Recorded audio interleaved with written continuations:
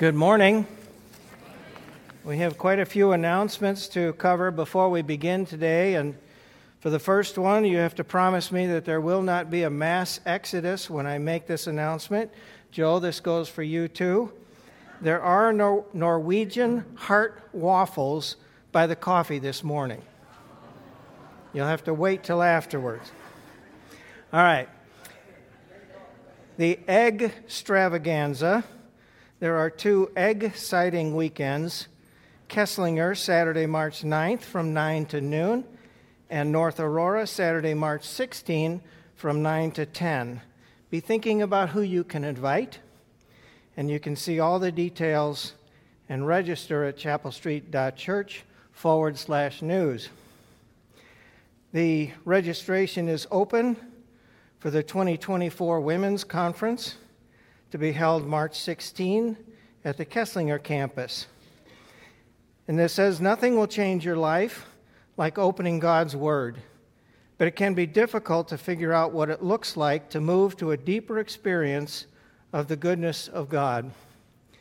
Lima Abu Jamra, Bible teacher and author, will help us explore what it looks like to dig into the Word in real life and grow our awareness of His presence.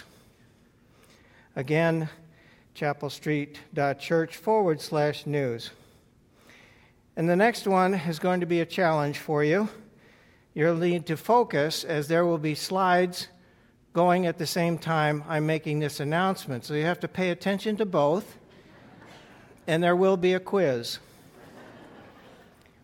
So, we are celebrating the successful performance of Shrek the Musical Junior by our performing arts ministry, Elevate, led by a team of staff and volunteers and comprised of 175 young actors. The event drew more than 2,000 people over 4 performances these past 2 weekends. The following director's note was included in the playbill for the show. It states, in preparation for this performance, the Shrek cast memorized 1 Peter 2:9, which reads, "But you are a chosen generation, a royal priesthood, a holy nation, a peculiar people, that you should show forth the praises of Him who has called you out of darkness and into His marvelous light." Did you notice the word peculiar? It's referring to the fact that those who follow Jesus are set apart for God's purposes, which means they won't always look like the world around them. Each one of the kids on stage is called with a purpose to shine His marvelous light. It is our prayer that as you watch the performance, you would be in awe of God's creativity on display as we wave the flag as His chosen, royal, and peculiar people. And we have a slide, ways to give, and I want to thank you for your generosity and state that if you are a guest here today, please do not feel any obligation to give.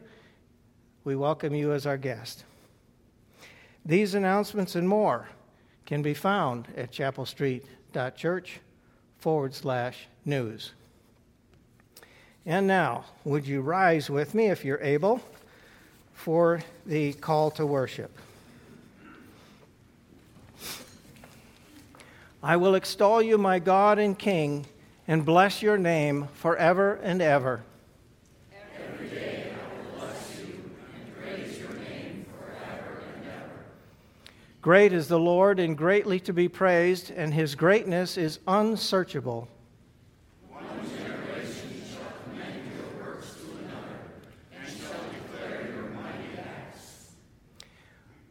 On the glorious splendor of your majesty and on your wondrous works, I will meditate.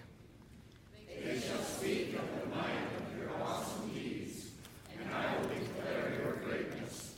They shall pour forth the fame of your abundant goodness, and shall sing aloud of your righteousness.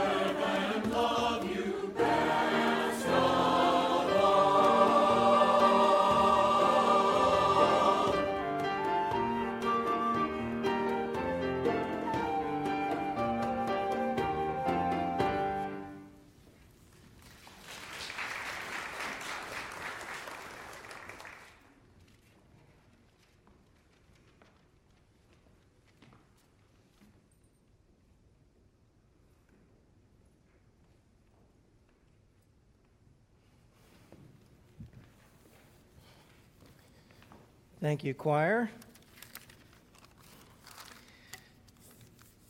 I know we typically pray for those from this South Street congregation, but I'm going to expand that prayer this morning. There are a number of people from Kesslinger and North Aurora and Mill Creek who have been in and out of the hospital in recent weeks, in the last 10 days or so, and a couple that we have facing surgery this coming week. So I will pray for each one. Would you join me now in prayer? Lord, we lift up Brian Harris, son of Carol, as he is in rehab at Marion Joy following an infection in his hip. We pray for his full recovery. And Lord, we ask your blessing and your protection over Mary Bradley, who was in the hospital twice this past week. We lift up Doug Ruth, and we praise you for the tumor that was removed successfully and that he is home and doing very well. We praise your name for that. We lift up Rick Stover as he adjusts to his new handicap. He lost a finger this past week in a table saw, so we ask your blessing on him and speedy recovery. We think of Chuck Peterson today, who suffered a bout of pancreatitis. He was released from the hospital yesterday to be home again. We pray that you would watch over him and restore his health. We lift up Steve Lemon, who is currently in the hospital with pulmonary embolisms. And coming up in this week, we pray for Lynn Enns, who has a hip surgery scheduled for tomorrow. We ask for skill for the surgeons and wisdom for his entire team. We pray that that successful surgery would be swift and that healing would be swift as well. And then Tuesday morning, we lift up Dave Van Norman, who will have 3 stents put in place, and it's expected to be a complicated surgery. So, Lord, we lift him up. We lift up his surgical team. We pray for strength, and we pray for healing and a successful surgery. Lord, hear our prayer today as we pray with and for members of our extended congregation. Amen.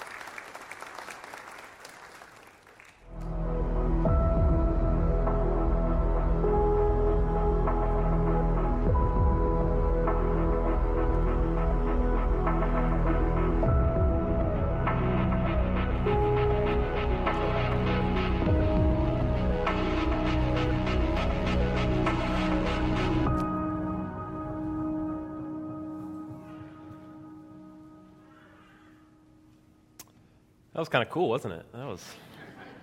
Got distracted a little bit. Hey, it's good to be here. My name is Joe Scavato, one of the pastors here. It's been a while since I've been here at the South Street campus, and it is a joy to be back with you in worship today. Years ago, there was a nationwide poll that was taken that asked people about the most meaningful words that someone could say to them. About the phrases that, upon hearing them from a family member or a friend or someone that was meaningful in their life, brought the most joy or satisfaction or fulfillment in their hearts.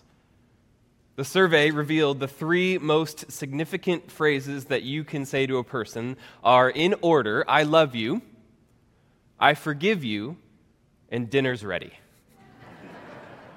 Don't you love that? I love you, I forgive you, and dinner's ready. Now, if it were me, the order might be switched a little bit. I think number 3 might be number 1.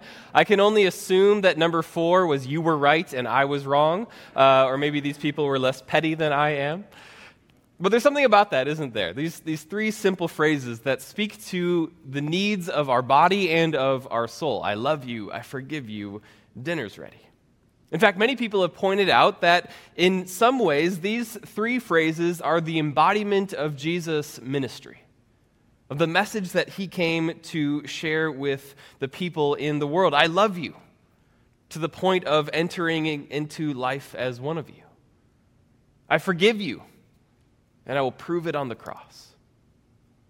Dinner's ready.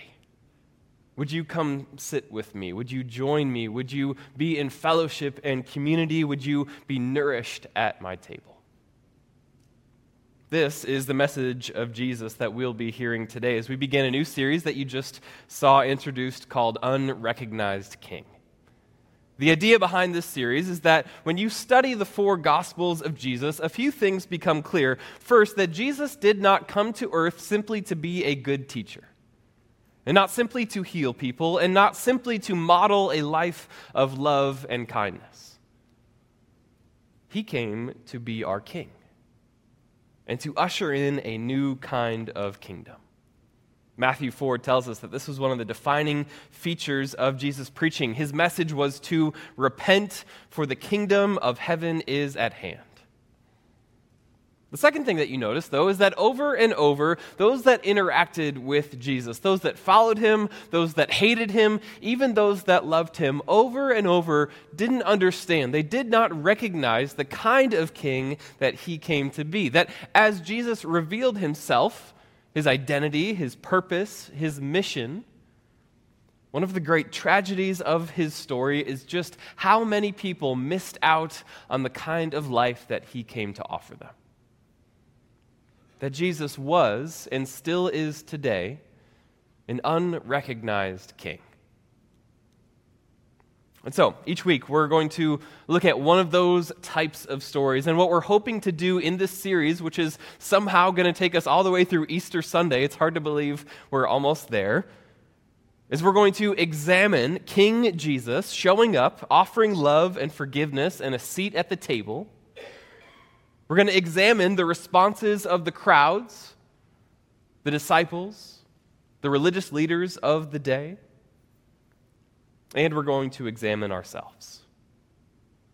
And we are going to ask ourselves the question, are we prepared? Do we recognize the presence of the King in our own lives today? So, today we're going to look at the first of these stories. If you have a Bible with you, I want you to turn with me to John chapter 6. That's where we'll be spending most of our time today. And what we're going to see in this particular story are 3 things: the people's hunger, the king's offer, and a divided response. We'll start with the people's hunger. John 6, we'll pick up the story in verse 25.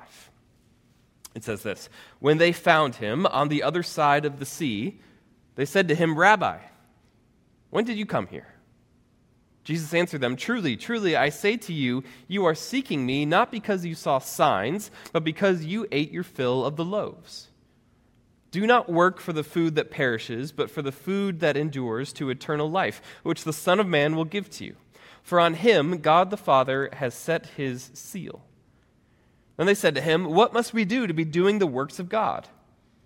Jesus answered them, "This is the work of God, that you believe in him who he has sent." So they said to him, "Then what sign do you do that we may see and believe you? What work do you perform? Our fathers ate the manna in the wilderness, as it is written, he gave them bread from heaven to eat." Jesus then said to them, "Truly, truly, I say to you, it was not Moses who gave you the bread from heaven, but my Father gives you the true bread from heaven. For the bread of God is he who comes down from heaven and gives life to the world." They said to him, "Sir, give us this bread always." Jesus said to them, "I am the bread of life. Whoever comes to me shall not hunger, and whoever believes in me shall never thirst." Back when we were living in Indiana, one of the go-to date spots for my wife and I was a place called Texas Roadhouse. Has anybody been to Texas Roadhouse? Some of us. There's a picture of it. It looks very Texan. If you've never been there before, it's kind of a casual country-style steakhouse, and it's a weird thing because you walk in and immediately you walk on peanut shells. And they have this like giant barrel of peanuts in the corner. And it's kind of fun because my wife is allergic to peanuts. And so it's like dinner with danger on the side. It's very exciting.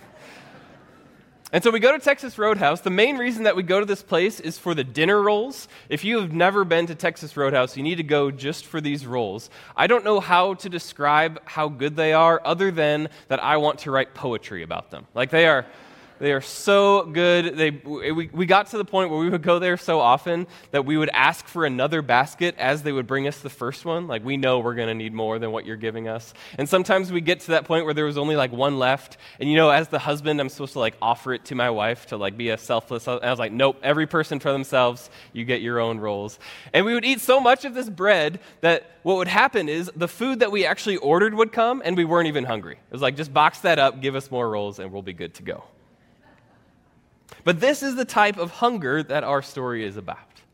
We see this crowd of people flocking to Jesus looking for bread. And quickly, just a few pieces of context as we look at this conversation between Jesus and the crowds. First, just before this text that I just read, Jesus has just performed two of his most famous miracles. He has just fed the 5,000.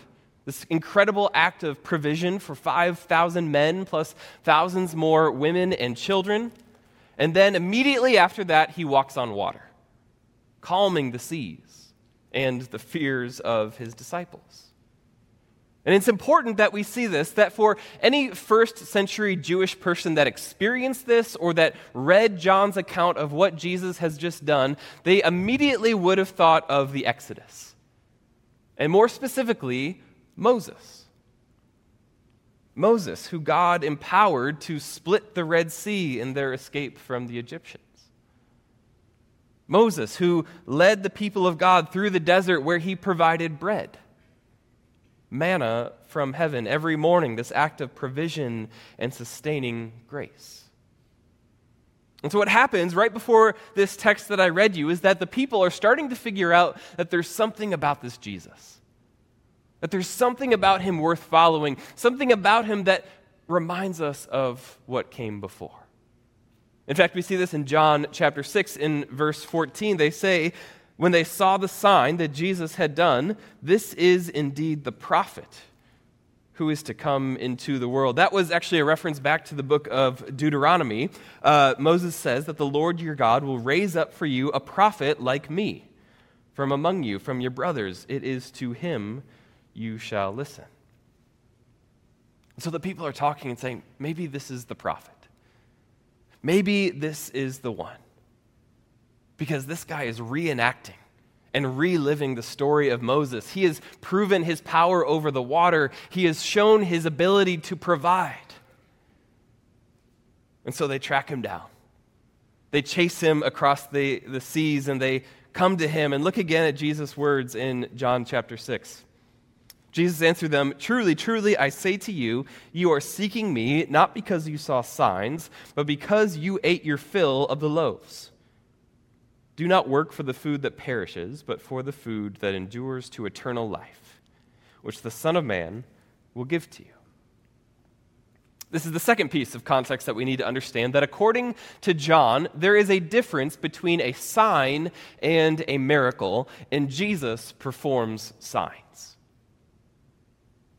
We saw this earlier in verse 14 when the people saw the sign. It's here in verse 26. You are seeking me not because you saw signs. John ends his gospel in chapter 20 with kind of a summary, a purpose statement of why he wrote this thing in the first place. We read this. Now Jesus did many other signs in the presence of the disciples, which are not written in this book. But these are written that you may believe that Jesus is the Christ, the Son of God. John Piper is a pastor and an author, and he described a sign this way, that we should picture the glory of God as this incredible, dazzling, bright light that you kind of cannot help but look at and be in awe of. You know how you can look at a campfire for like an hour and not get sick of it? Picture that times 1,000,000.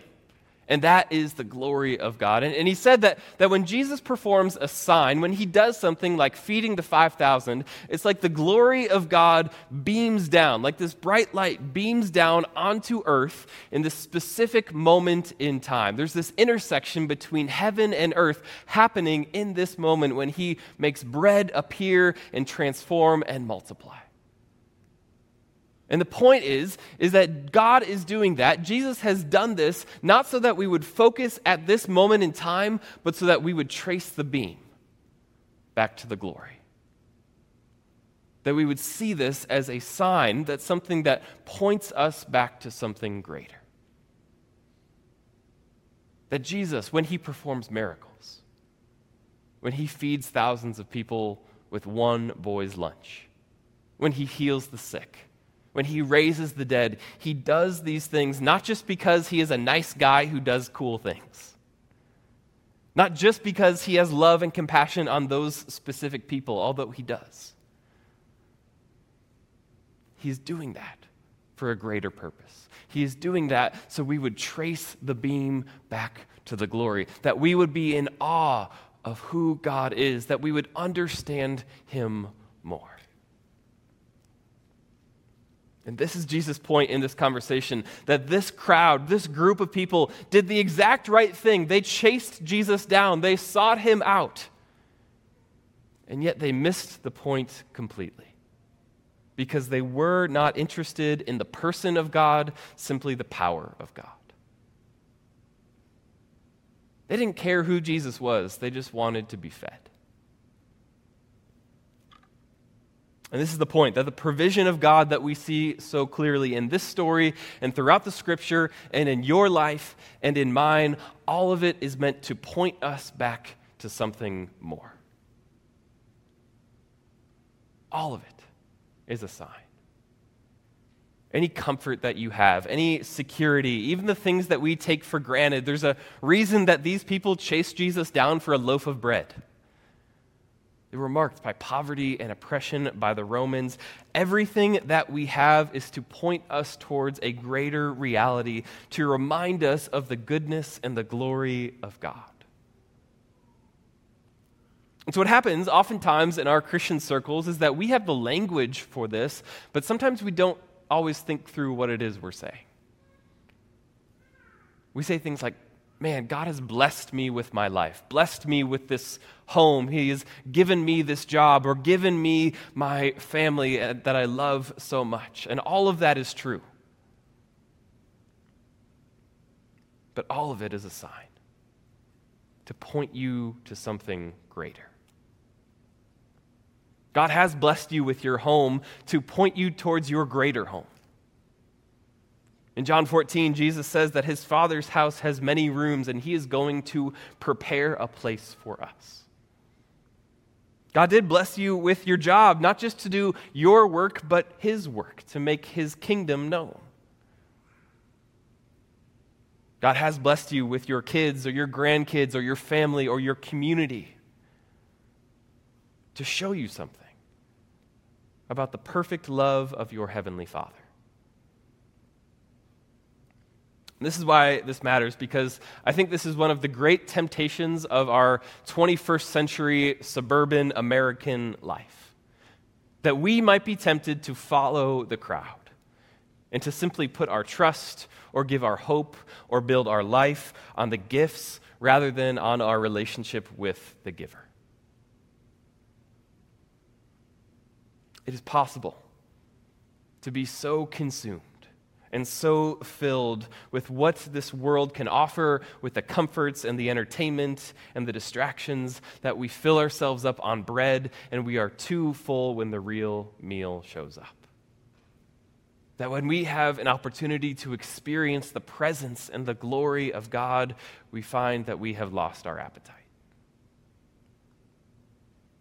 Paul talks about this in Colossians chapter 3. He says, to set your minds on things that are above, not on things that are on earth. And Jesus is saying, more than you seek my blessings and more than you seek my power, would you just seek me? My presence and the glory that I have to show you.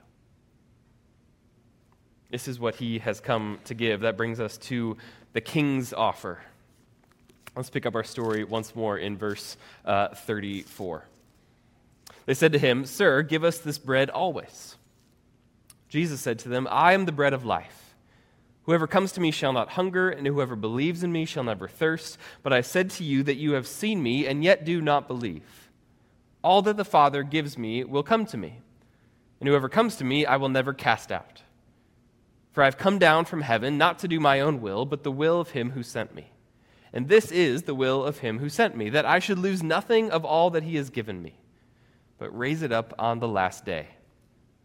For this is the will of my Father, that everyone who looks on the Son and believes in him should have eternal life, and I will raise him up on the last day.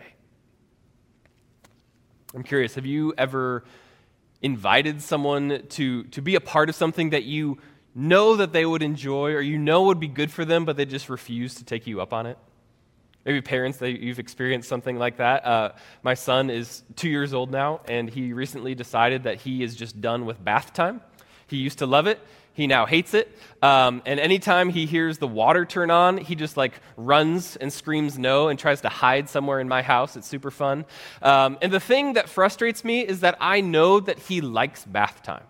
It's good for him, it makes him clean, but also he really enjoys it. He loves his bath toys and just splashing around. The other night I was giving him a bath and he just splashed water right into my face. It was super fun. And so the only thing that he hates more than having to take a bath is being taken out of the bathtub. And so bath time at the Scavato house begins and ends with agony. He's a very poetic child. It's very interesting. But it's frustrating because every time I ask him if he's ready for a bath, if he wants to experience not just being made clean, but experience the joy that is ahead of him, he answers no. And I wonder if this is the frustration that Jesus feels in this moment. As we see this in verse 35, he looks at the crowds and he tells them, I am the bread of life. And as he does so, he's declaring two things to be true. First, he's declaring his identity. This is the first of what scholars call the 7 great I am statements in the Gospel of John. We see these throughout John's writings, that Jesus will use this phrase, I am, and then tell his disciples or those that were following him something about who he is. I am the bread of life. I am the light of the world. I am the way, the truth, and the life, and so on. And again, upon hearing that phrase, it would have been just incredibly clear to his Jewish audience what he was saying. Immediately, they would have gone back again to Exodus, and in particular, Exodus chapter 3. This is something that they would have known by heart. Verse 14, God said to Moses, I am who I am. He said, say this to the people of Israel, I am has sent me to you.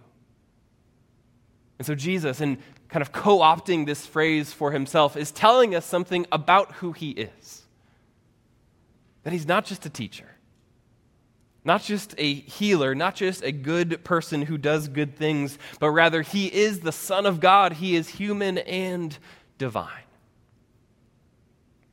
So he declares who he is, and then second, he declares what he has come to do, that he has not come simply to give bread, but to be bread. That he is the true provider, the fulfillment of what God did through Moses. He has come to give not temporary but eternal life. In other words, what Jesus recognizes is what we must recognize as well. That somewhere deep within us, there is a longing, a desire, a hope that the greatest meal or the highest experiences or the greatest amount of wealth could never bring us. That somewhere within us, we long to experience peace in an anxious world. That deep down, our desire is to belong, to be accepted, to be known fully and loved unconditionally. That somewhere within us we yearn for a greater purpose, to be part of something bigger than ourselves, to hope. Hope for the future, hope for healing, hope for restoration. There's something that cries out when we see or when we experience injustice that says it should not be this way.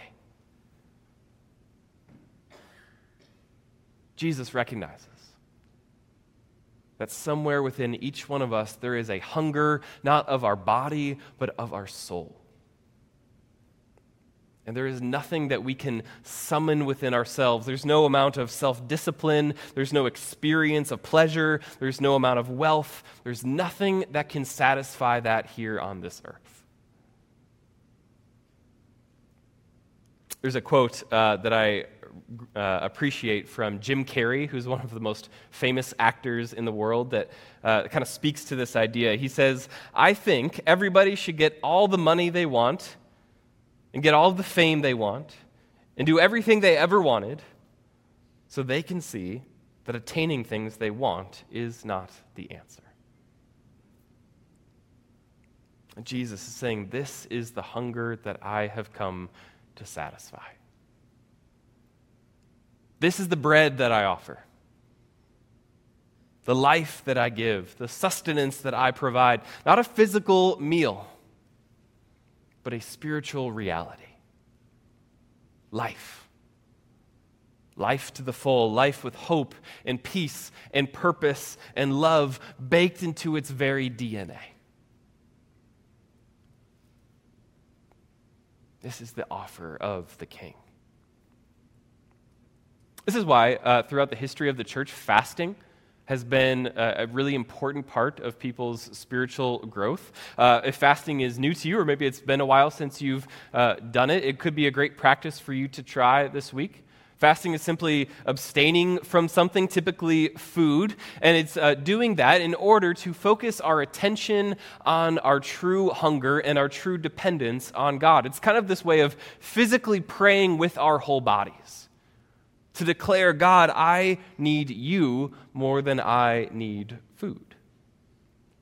Jesus says this in John chapter 4. He says that I have food to eat that you do not know about. And this is what fasting does. It reminds me of my true hunger for God. Now, fasting isn't for everyone. My wife is 34 weeks pregnant. I'm not going to ask her to fast, both for her safety and also my own safety. Fasting may not be for you, and that's okay, but this is the beauty of what we get to do, that it reminds us of something that is so easy to forget in our world today. That life is fragile, and so am I. That I am more dependent on God than I often like to admit. And that is a good thing. And it is good for me to remember that. For some of us, even going without one meal or several meals will serve as this picture in our body of a reality of our soul. That we need God not just once a week, but every day.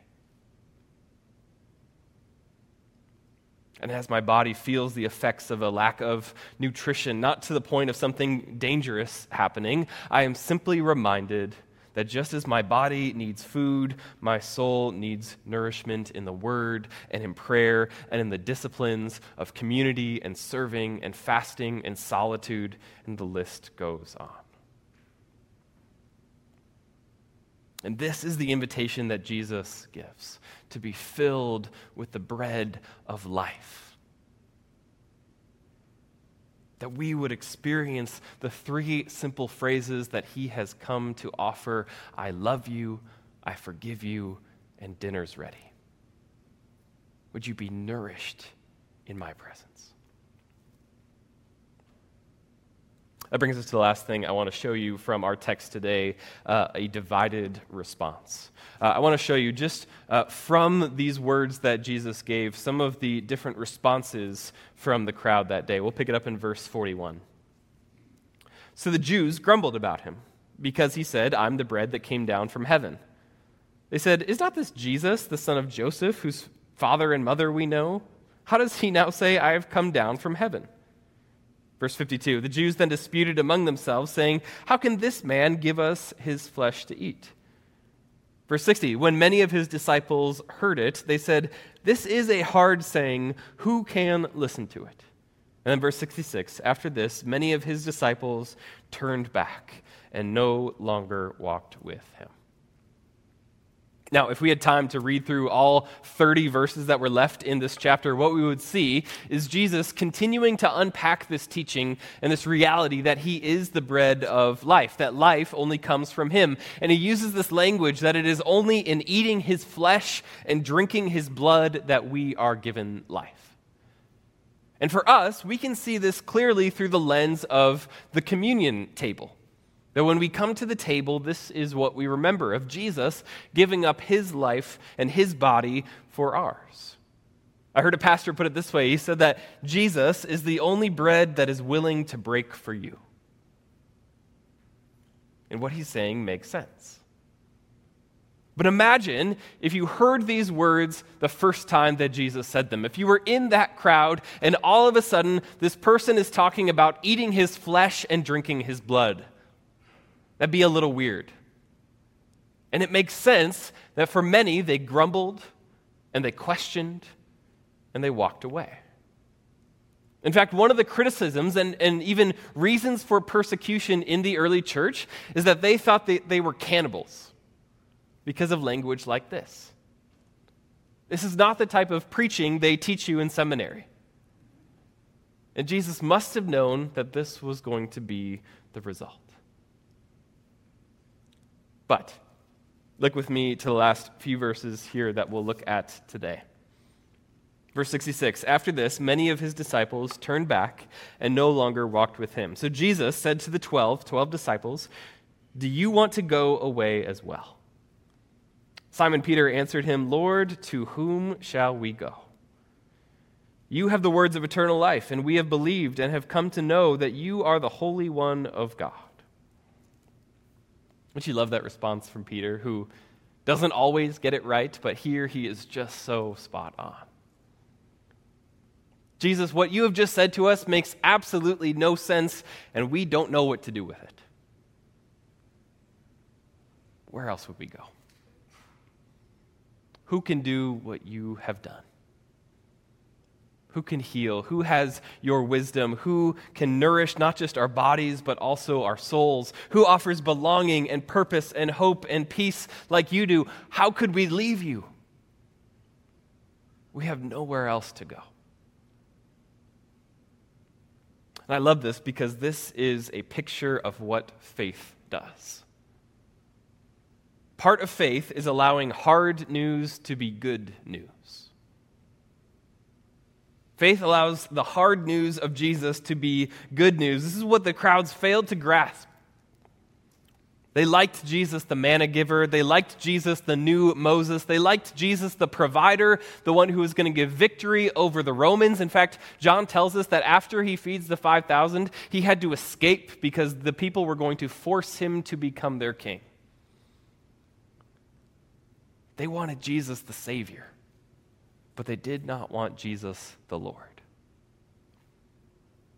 And this is the temptation that we must recognize in our own hearts as well, that the good news of Jesus is not just the parts of the message that we like.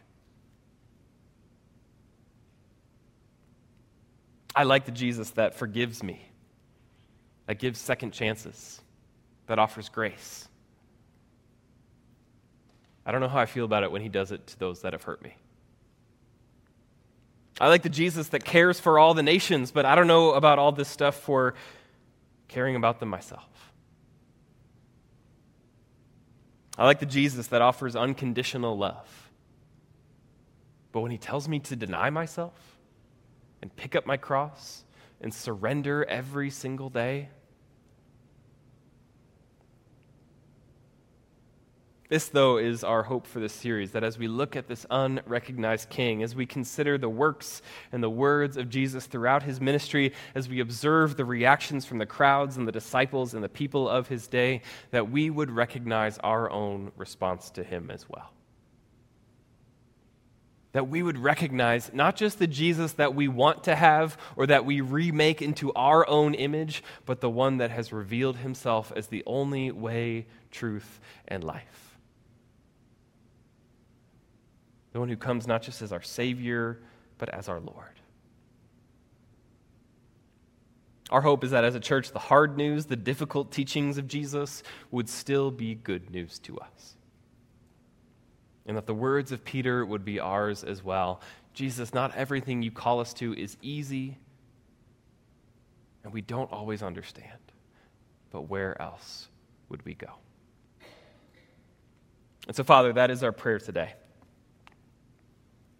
That you would continue to show up in our lives and that we would recognize the presence of the King. Lord, we praise you for sustaining us, for providing for our needs, not just our physical needs, but, Lord, the hunger of our souls. Lord, I pray now that we would be open as we approach Easter Sunday. Not just to the words that we want to hear, but, Lord, to the entire good news of your gospel, and that we would surrender to you. We pray this in your name. Amen.